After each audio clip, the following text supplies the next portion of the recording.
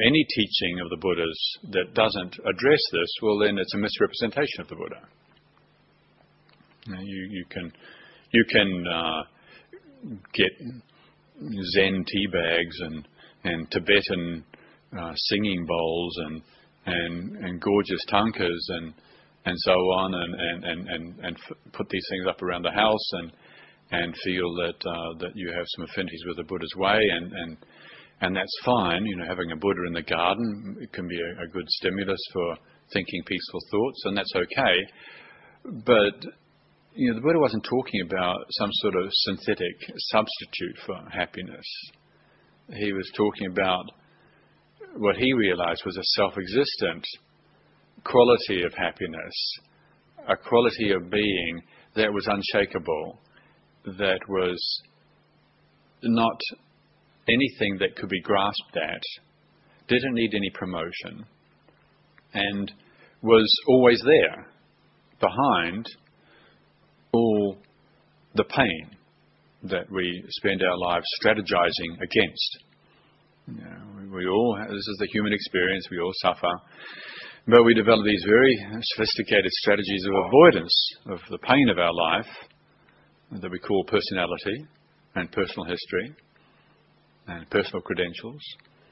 And all of this we encase around what is true and what is real, which is the fact that through our heedless relationship to life, we create suffering. Not necessarily pain. Pain is one thing. Even if you're fully enlightened, you're still going to experience pain. I took great heart from reading the Buddha's teachings on how we used to enjoy sitting on Vulture's Peak in the morning, sunning his arthritic back in the morning sunshine, and relieve him from the pain. And the pain, that's just part of this package. But if we don't add anything to the pain, well, then the pain doesn't become suffering. But what we do in truckloads is add all sorts of fancy ways of complicating our pain and turning it into suffering. So this is what the Buddha was trying to address, and he spent his whole life, from the time of his enlightenment to the period of his death, the time of his death, addressing for different people, different situations, ways of turning this around, to not be fooled by the way suffering appears. At least that's how I see it. That's how I receive the Buddha's teaching. That very profound, very deep, very subtle, all-inclusive teaching that means that whatever suffering we're experiencing on whatever level, subtle, gross, physical, mental, emotional, whatever suffering we're experiencing, there is a way that we can receive this and turn it around, not be fooled by how it appears. How it appears,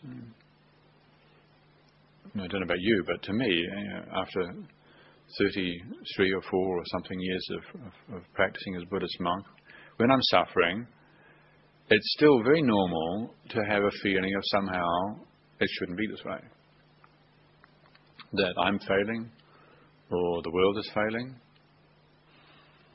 And yet, that perception, that way of receiving suffering, is something extra. That is something that I add to it, and it doesn't help.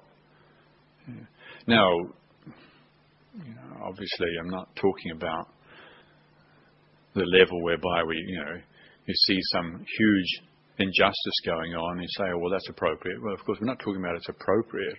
This is not about appropriate or inappropriate. We're talking about that emotional extra that we add to it. We resist the suffering. We resist it with this, it can be with indignation. Like, I'm sure all of us are aware right now of the horrors that are going on in Burma.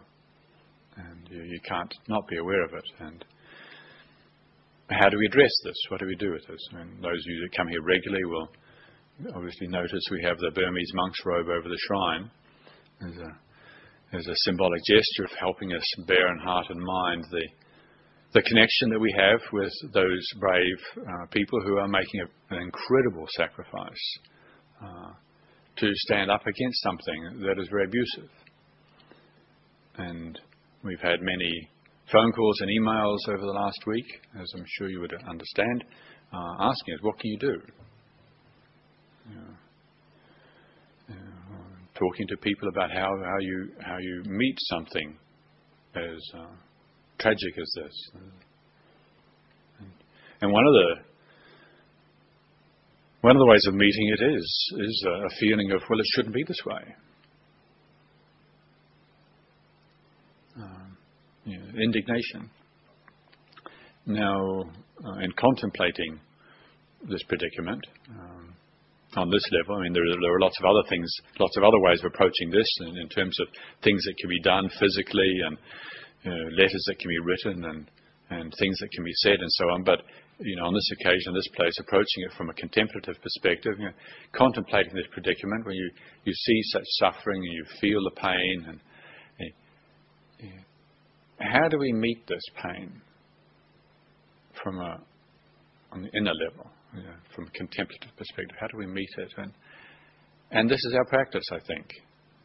In a way, I would say we all need to learn to welcome the challenge. Of course, we don't welcome the tragedy.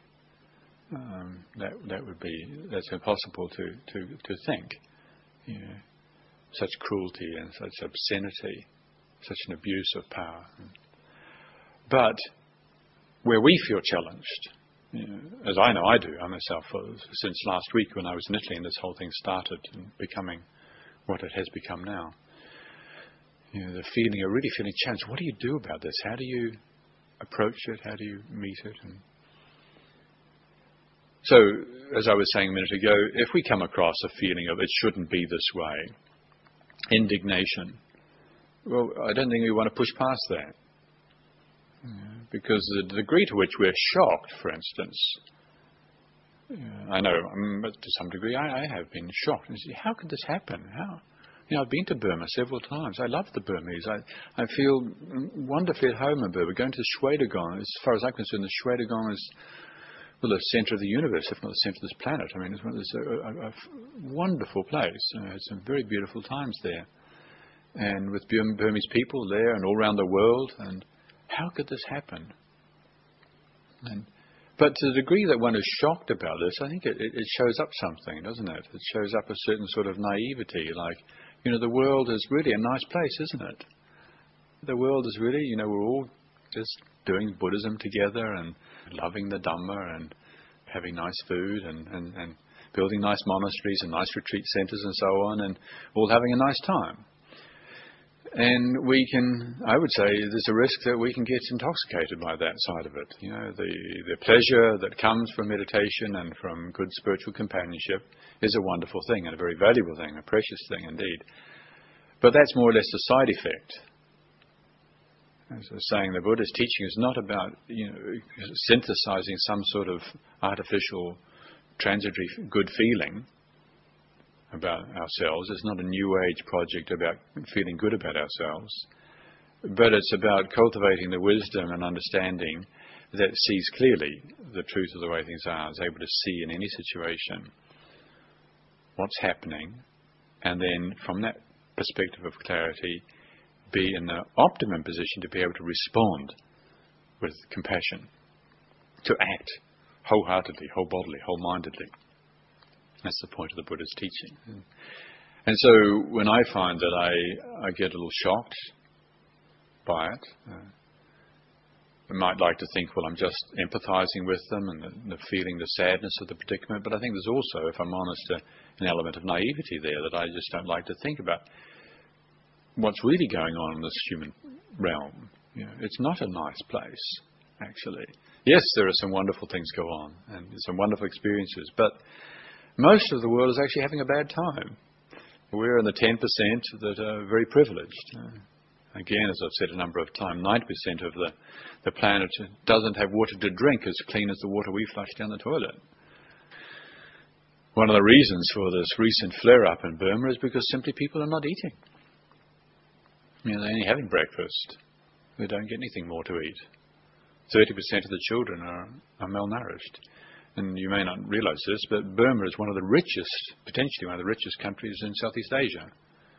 Before World War II, it was on line to become one of the richest, because in terms of resources, phenomenal resources that it has there. But as we all know now, this has been very seriously abused for a very long period of time by a few maniacs who happen to have technology at their service. Now that's also, I think, something useful to bear in mind. Why is this happening? Why are they getting away with this? There's so many, hundreds of thousands of people saying no to a very small handful of people. Now, the small handful of people are saying that actually there's only a few people rebelling. Well, this is not the case. We all realize this. I was just looking at the Observer, the Sunday Observer, before I came over here, and the Riddle cartoon in the middle of the newspaper, which is often quite poignant. Had a picture of a skinny, scrawny, midget, bald-headed, saffron-clad Buddhist monk looking up and saying, "The whole world is watching," and then this gigantic, great military boot about to squash him saying, "I know and I don't care." Now, how do they get away with that? How do they get away with that? Well, one of the things I think is worth looking at is, for instance, the part that technology plays in it. If they didn't have technology, there's no way they could do that. If they weren't supplied with arms like they are from China or like they were from Britain during the Second World War, armed to the teeth. If they didn't have all these armaments, would they be able to, the small handful of people, be able to behave like this? And I think that says something about the way we relate to technology. Certainly, I've been contemplating that lately, thinking about how we use technology, or are we used by it? The media, the way the media affects us.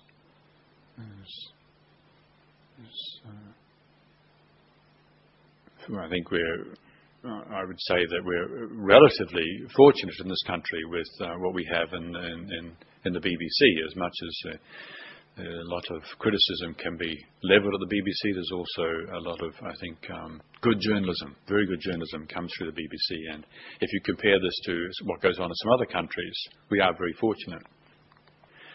At the time, some of you may already know this, but at the time of for instance, the toppling of the statue of Saddam Hussein, and all the news broadcasters all around the world were covering this story. Now, there's one big company in America that has two organizations. It has the national organization and the international organization. And the national organization kept showing this picture of the statue being toppled over and over again all day. And that was at the full screen, this statue being toppled. The international version has a split screen. Half was showing the statue being toppled, and the other half was showing the atrocities of what's been going on, the war, all the injured people in Iraq. Absolutely ghastly, just horrendous. Probably a lot of us are aware of now of what has been going on and saw this. They know what they're doing. The way they cover the war in America is that it's a game. It's war games, and it's just like if you're on some sort of a video game. And this is just having fun in a way. And this is technology, isn't it? In terms of contemplating this predicament we find ourselves in right now of how to receive the suffering of what's happening in Burma, I do think we need to, quite rightly, think about the effect of technology.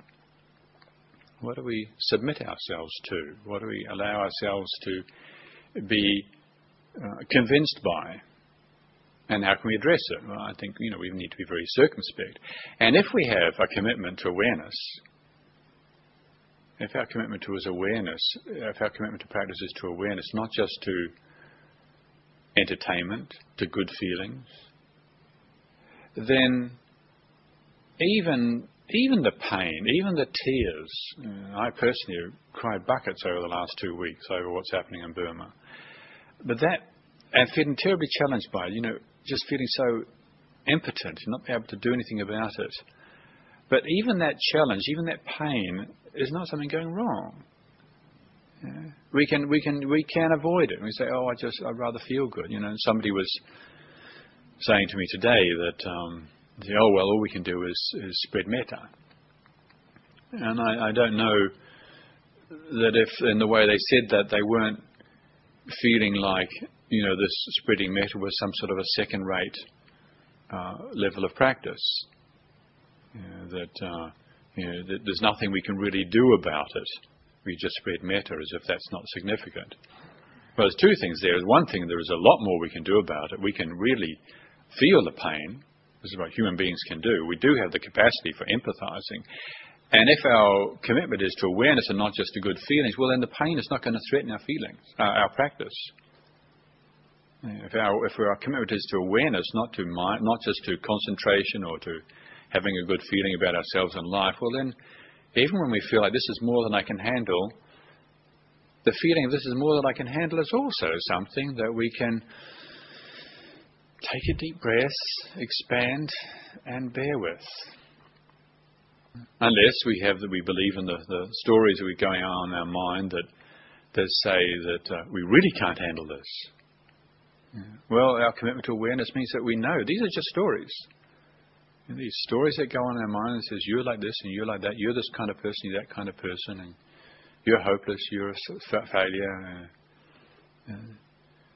Our commitment to awareness means that we can listen to those stories in our heads. We can come back to the body, get our frame of reference of mindfulness established, and feel what it feels like to be inadequate. What does it feel like to feel inadequacy? I'm inadequate. I feel hopeless. That does not have to define us. We do not have to become hopeless or inadequate just because we feel hopeless or inadequate. Feeling hopeless or feeling inadequate, feeling angry. That's interesting. Some of these news broadcasts that have been coming out seem to have emphasized the anger of the Burmese people, as if the anger is some sort of a virtue. I think that's... I would have liked to have, if they could have possibly, spent more time actually interviewing some of the monks who weren't being angry, who were really maintaining focus on the kind of clarity and stillness. You probably heard how, at least in the beginning, the monks were telling the lay people, don't get involved in this, because if you do, this will give the military an excuse to have a go at you. So long as the monks stayed peaceful and didn't step outside of what was their domain, then they felt there was a statement that could be made. But there is something in our world that sees such anger as sometimes righteous. Well,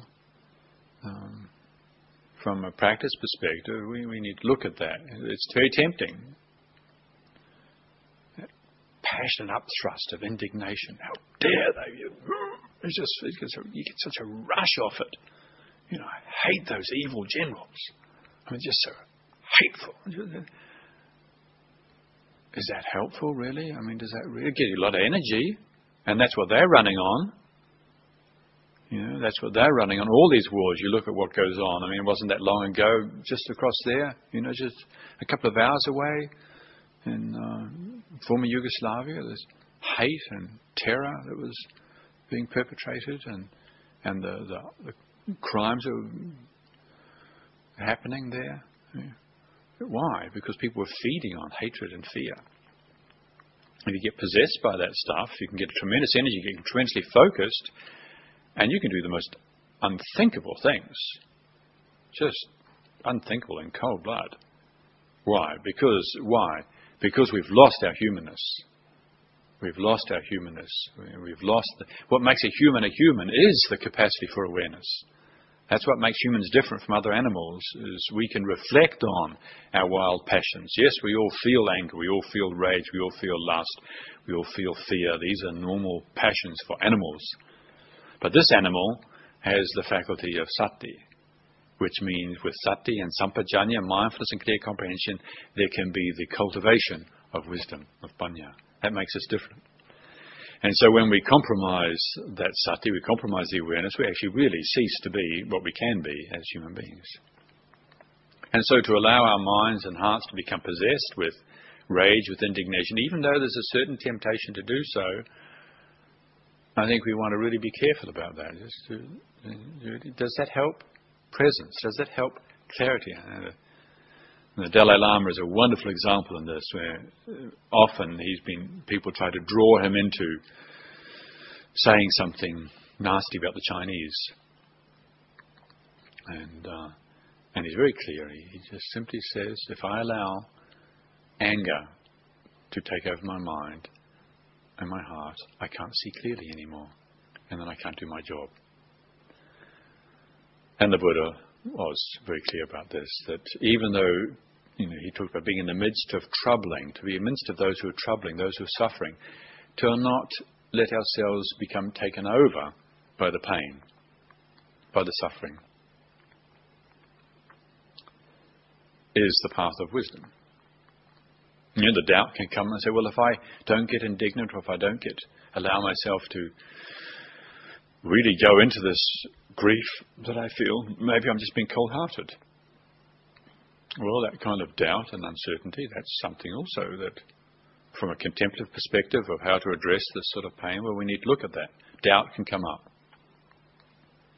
But the doubt, if we hold the doubt in an appropriate way, the doubt actually takes us to deep questions. We can, if we're not mindful, we can perceive doubt as being an obstruction of practice. Doubt is, again, we take it as an indictment against ourselves. I'm failing, because that happens to go against a certain sort of conditioning we had. You're as good as you can be sure about things. As in school, more often you can put your hand up and say, I know, sir. Yes, sir. Well, then the more points you get. And, of course, to be able to admit that I don't know is very difficult.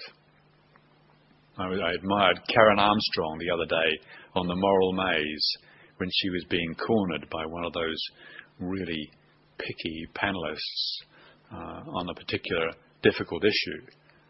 I don't know if any of you heard the program. She was being questioned about, she was talking about her mother being kept alive when she didn't want to be at the time of her death, and they were actually angling from a position of really more suitable for a courtroom than for a moral debate.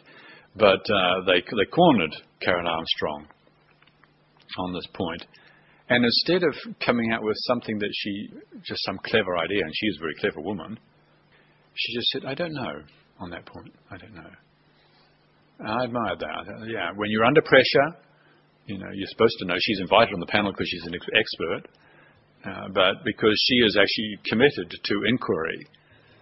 She's committed to inquiry. She was able to say when she didn't know that she didn't know. And so when, for instance, we are faced with this sort of a question, and this situation, the question comes up, and then we feel doubt, we don't have to read doubt as actually, I'm a failure because I feel doubt. If we don't take sides for or against the doubt, if we follow what the Buddha talked about as the middle way, it's taking sides for, taking sides against, and then there's the middle way of being just with what is, as a whole body, mind, here now, then doubt takes us deeper until we feel our questions, our real questions. And our real questions are not threatening. Our real questions are something that we can feel very good about. These are questions from the heart. These are the questions that, basically, those questions are the same thing as faith. Those questions come out of faith. Our deepest questions are really a symptom of our deepest faith. We do trust. That's why we're all in this. We do trust. There is a real reality. This is not just chaos. It looks like chaos. On the outer level there's chaos, but that's just the outer level. On a deeper level there's order. In Buddhist we call there is Dhamma. There is reality. There is a real reality. There is law. We trust that. It's not a world of moral and cognitive relativism like some people would like us to think. There is law. And because we trust in that, we have faith in that, we have confidence in that, then we can ask our questions. We can receive our questions. We can allow our questions. We don't have to be intimidated by our questions. How do I deal with something like this? It becomes something that gives rise to interest. How do I deal with the situation? This is life. This is not something going wrong. It's very easy to say this is something going wrong or it shouldn't be this way. This is not anything going wrong. And it's not a question of should or shouldn't. It's just so. But how do I, as somebody committed to truth, to wisdom, to compassion, meet it with uncompromising faith in real reality, with a welcoming and a connection with our real heart questions, and then with another quality which is equally and profoundly important, and I was talking about the other day, that is patience. Then I would say we have the ingredients of our practice. These three things work together. And we don't have to be afraid. Yes, fear will come, but even when there's fear, like, what's happening to our world? And I hear that quite a bit from people. People write to me and talk to me, and there is a lot of fear around. What's happening to our planet, and there's certainly plenty of evidence that things are not going in a good direction. But we don't have to be afraid of fear. Fear can be functional. If one of those kind of horribly bred dogs that don't have any brains, not like real dogs are actually just partly, they're sort of a part of humans, but really, humans are only really human when they've got a dog with them. Dogs are they're really part of the human world. But there are some dogs that have been bred, unfortunately, in a way whereby they lose their humanness, and they see a human being, all they want to do is just bite you and eat you. Now, okay, so if one of these nasty genetically modified dogs is going for your ankles, do you feel afraid? Yes. Is that neurotic? No. Why do you feel afraid? Well, it's because your blood, it's adrenaline. It's what your perception tells you. Adrenaline is released, your blood vessels constrict, and you've got more energy to move, which is what's supposed to happen. That's intelligence. Fear can also be intelligence. It's one of the things Krishnamurti was good on. Krishnamurti was giving a talk in some great big auditorium somewhere, and he'd finished his talk, and there was a time for questions, and there was somebody up on the balcony up there asked him a question and said, Krishnamurti, you say we should be free from fear, but if I didn't have any fear, I would jump off this balcony. And Krishnamurti replies, he says, Sir, that is not fear, that is intelligence. It is intelligence. So why do we always feel that when we feel afraid that we're failing? You look at the world, you read the paper, it looks terrible. We should feel afraid. There's time to do something. But fear is not always neurotic. Is desire always a good thing? Do we love all our desires? No, we understand with desire, well, some desires actually are completely out of order. You just okay, we'll just kind of wrap that one up in some good quality, non-judgmental here and now body-mind awareness and process it. Okay? Or anger. We don't treat all our anger as being totally valid, do we? We don't believe in the way our anger appears. We say, no, actually some anger is completely inappropriate. So we wrap it all up in good quality here and now, body, mind, judgment-free awareness, and we process it. So why is it with fear that when we feel afraid, that we get afraid of our fear? And we get so immediately judgmental of ourselves, or judgmental of the world, or judgmental of whatever it is that triggered the fear? Well, it can only be through a lack of investigation. We get fooled by the way it appears to be. We get fooled by the world. This is where our practice is limited. This is where we take leave of our refuge to the Buddha, the Dhamma, the Sangha. Allow ourselves to be fooled, to be impressed, to be intimidated. So, this situation that we're faced with, if it triggers the fear, let's be careful that we don't perceive the fear as something going wrong with ourselves or with the world. We can listen to the fear, let it take us to our doubt, let it take us to our questions, let it take us to our faith, let it take us to our compassion, to our feeling more deeply, and deepening our investigation. And discovering the capacity that we have as human beings, that even when there's fear, even when there's sadness, even when there's tears, that there can still be love, there can still be compassion. That doesn't mean to say that because we feel sad that we don't have loving kindness or we don't have compassion. I would say it's quite the opposite, that if we have got well-established loving kindness, have got well-established compassion, that we can feel sadness. We can feel sadness fully and freely. We don't get intimidated by it. We don't get taken over by it. As I was saying a minute ago, people sometimes perceive practicing loving kindness as a sort of second-rate, wishy-washy kind of pseudo-practice. Well, it can be. Put a smile on your dial and kind of try and conjure up some kind of smarmy, good feeling about you and everybody else. It sometimes is presented like that, and it can be like that. It's like sticking skin cream over some kind of pussy boil, hoping that if you can just make the skin look good, you're going to feel better. Well, really what happens is basically you need to lance the boil and let the pus come out. And so, metta meditation can be misrepresented, and sometimes it does get given a bad press. But that doesn't mean to say that metta meditation, when it's done right, doesn't work. It doesn't work for us in protecting our hearts and strengthening our hearts and our minds, and also bringing benefit to others. Now, just how it works, we don't necessarily know. And I'm very grateful for a little teaching I got very early on in my years as a young monk in Thailand, when I was living in this monastery, the monastery of Wat Pah Worn in Bangkok, and the abbot was then the Somdet Nyana Sangwon, a very wonderful monk. And although he held the position of the Supreme Patriarch in Thailand and had a lot to do with all sorts of politics and so on, he was not a political monk. He was a monk very committed and very able in his practice. And I personally feel hugely privileged and indebted to him for his warmth and his friendship and his wise instruction and his companionship.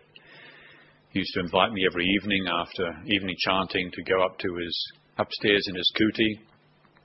I'd be there before he got there because he was still busy dealing with things, but I'd be sitting there and he'd come in about 9 o'clock. It was just the two of us, and after a long day of attending to his duties, and he would just lean against the wall there until he settled in, and then shuffle forward and front of the shrine, and then just settle into his practice again. And after an hour I would leave and he was still there, and this was every night. And a wonderful example, a very beautiful person. Anyway, there was a situation when the wife of the previous American ambassador, who I knew quite well in Bangkok in those days, she was a disciple of this teacher, and she asked him the question about practicing loving kindness. Does it really do any good for anybody? And of course, where she was coming from is the culture that we're all conditioned by, where you pray for other people. And that's what we've been taught. And you pray and you look for the results. And Somdet Nyana Sangwon said, well, whether it works or doesn't work, we do it and we emphasize what's going on here. Now, he didn't even engage in whether it worked or didn't work. He referred to it.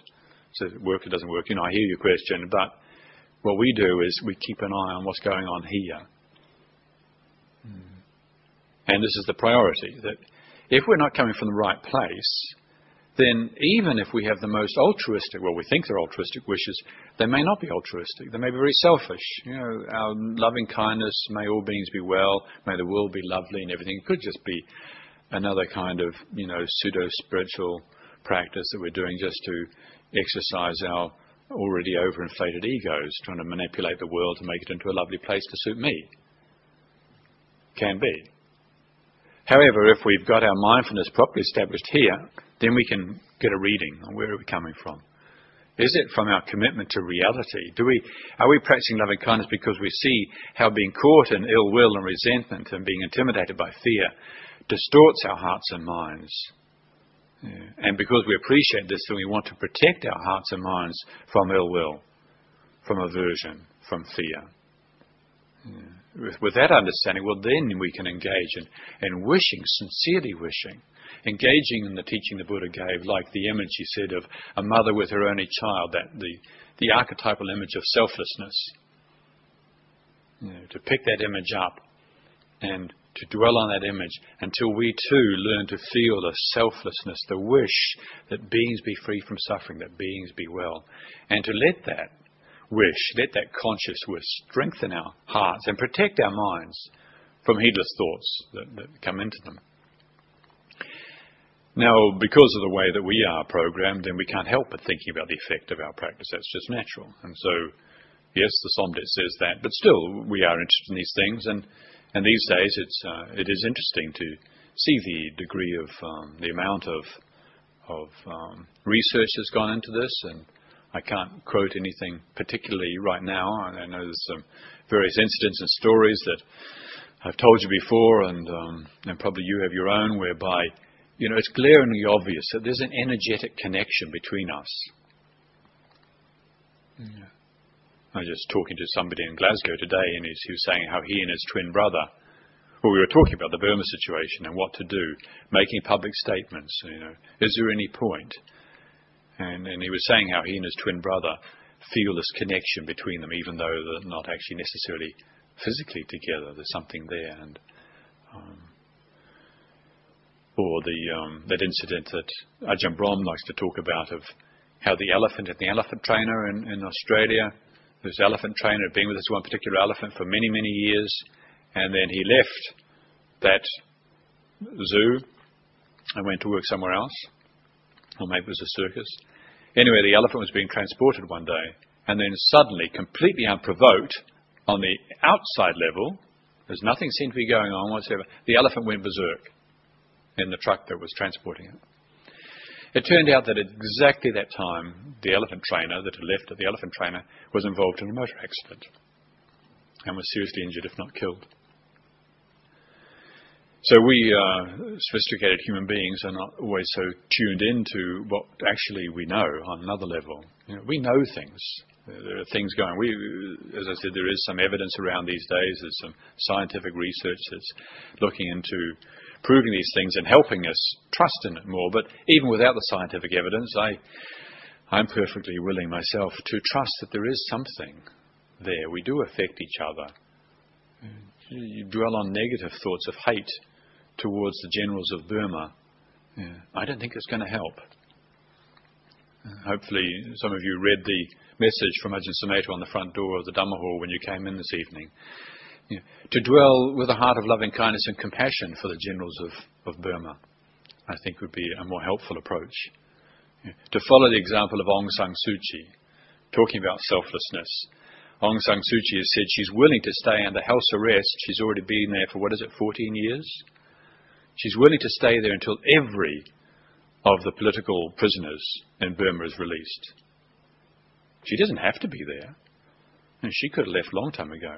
When her husband was dying, when she married her husband, she made it very clear to him that she loved him dearly and was happy to have children with him, but if the people of Burma needed her more, she was going to have to leave.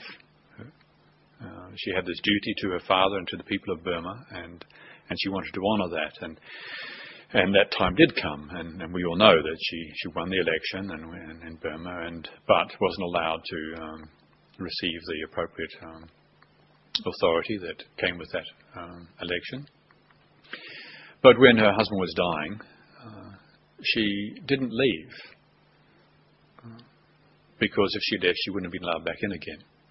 Her selfless commitment to Dhamma and to her people motivated her to stay there as a symbol of a commitment to peace, for reconciliation, to democracy. And that's why, of course, the army generals are so scared of her. She's got power.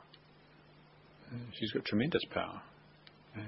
But they can't touch her. And where does she have that power? Well, there's all sorts of symbolic reasons to do with history, but also the power of her commitment to Dhamma, to reality. She says about the army, she says, they're my brothers. Now, how could somebody, after what's gone on, 14 years under house arrest, she's hardly got food a lot of the time. She's not allowed to see anybody. She couldn't even leave to go to her husband's funeral or see her children. Yeah. But her commitment to Dhamma protects her heart from ill will, from resentment, from fear. And then the wise words that come out, and those of you that haven't read her books, I highly recommend them. Books that are actually compilations of her letters that she's written. The wise words that come out for her are an expression of that heart that is protected by Dhamma. So this time of feeling personally, and I trust also collectively, very challenged by what we're having to hear and observe and feel about what's going on in Burma, I hope that these words are encouraging in our contemplation of the predicament, and to not turn away from it, to not be intimidated by it. This too is something that we can include in our practice. So thank you very much this evening for your attention.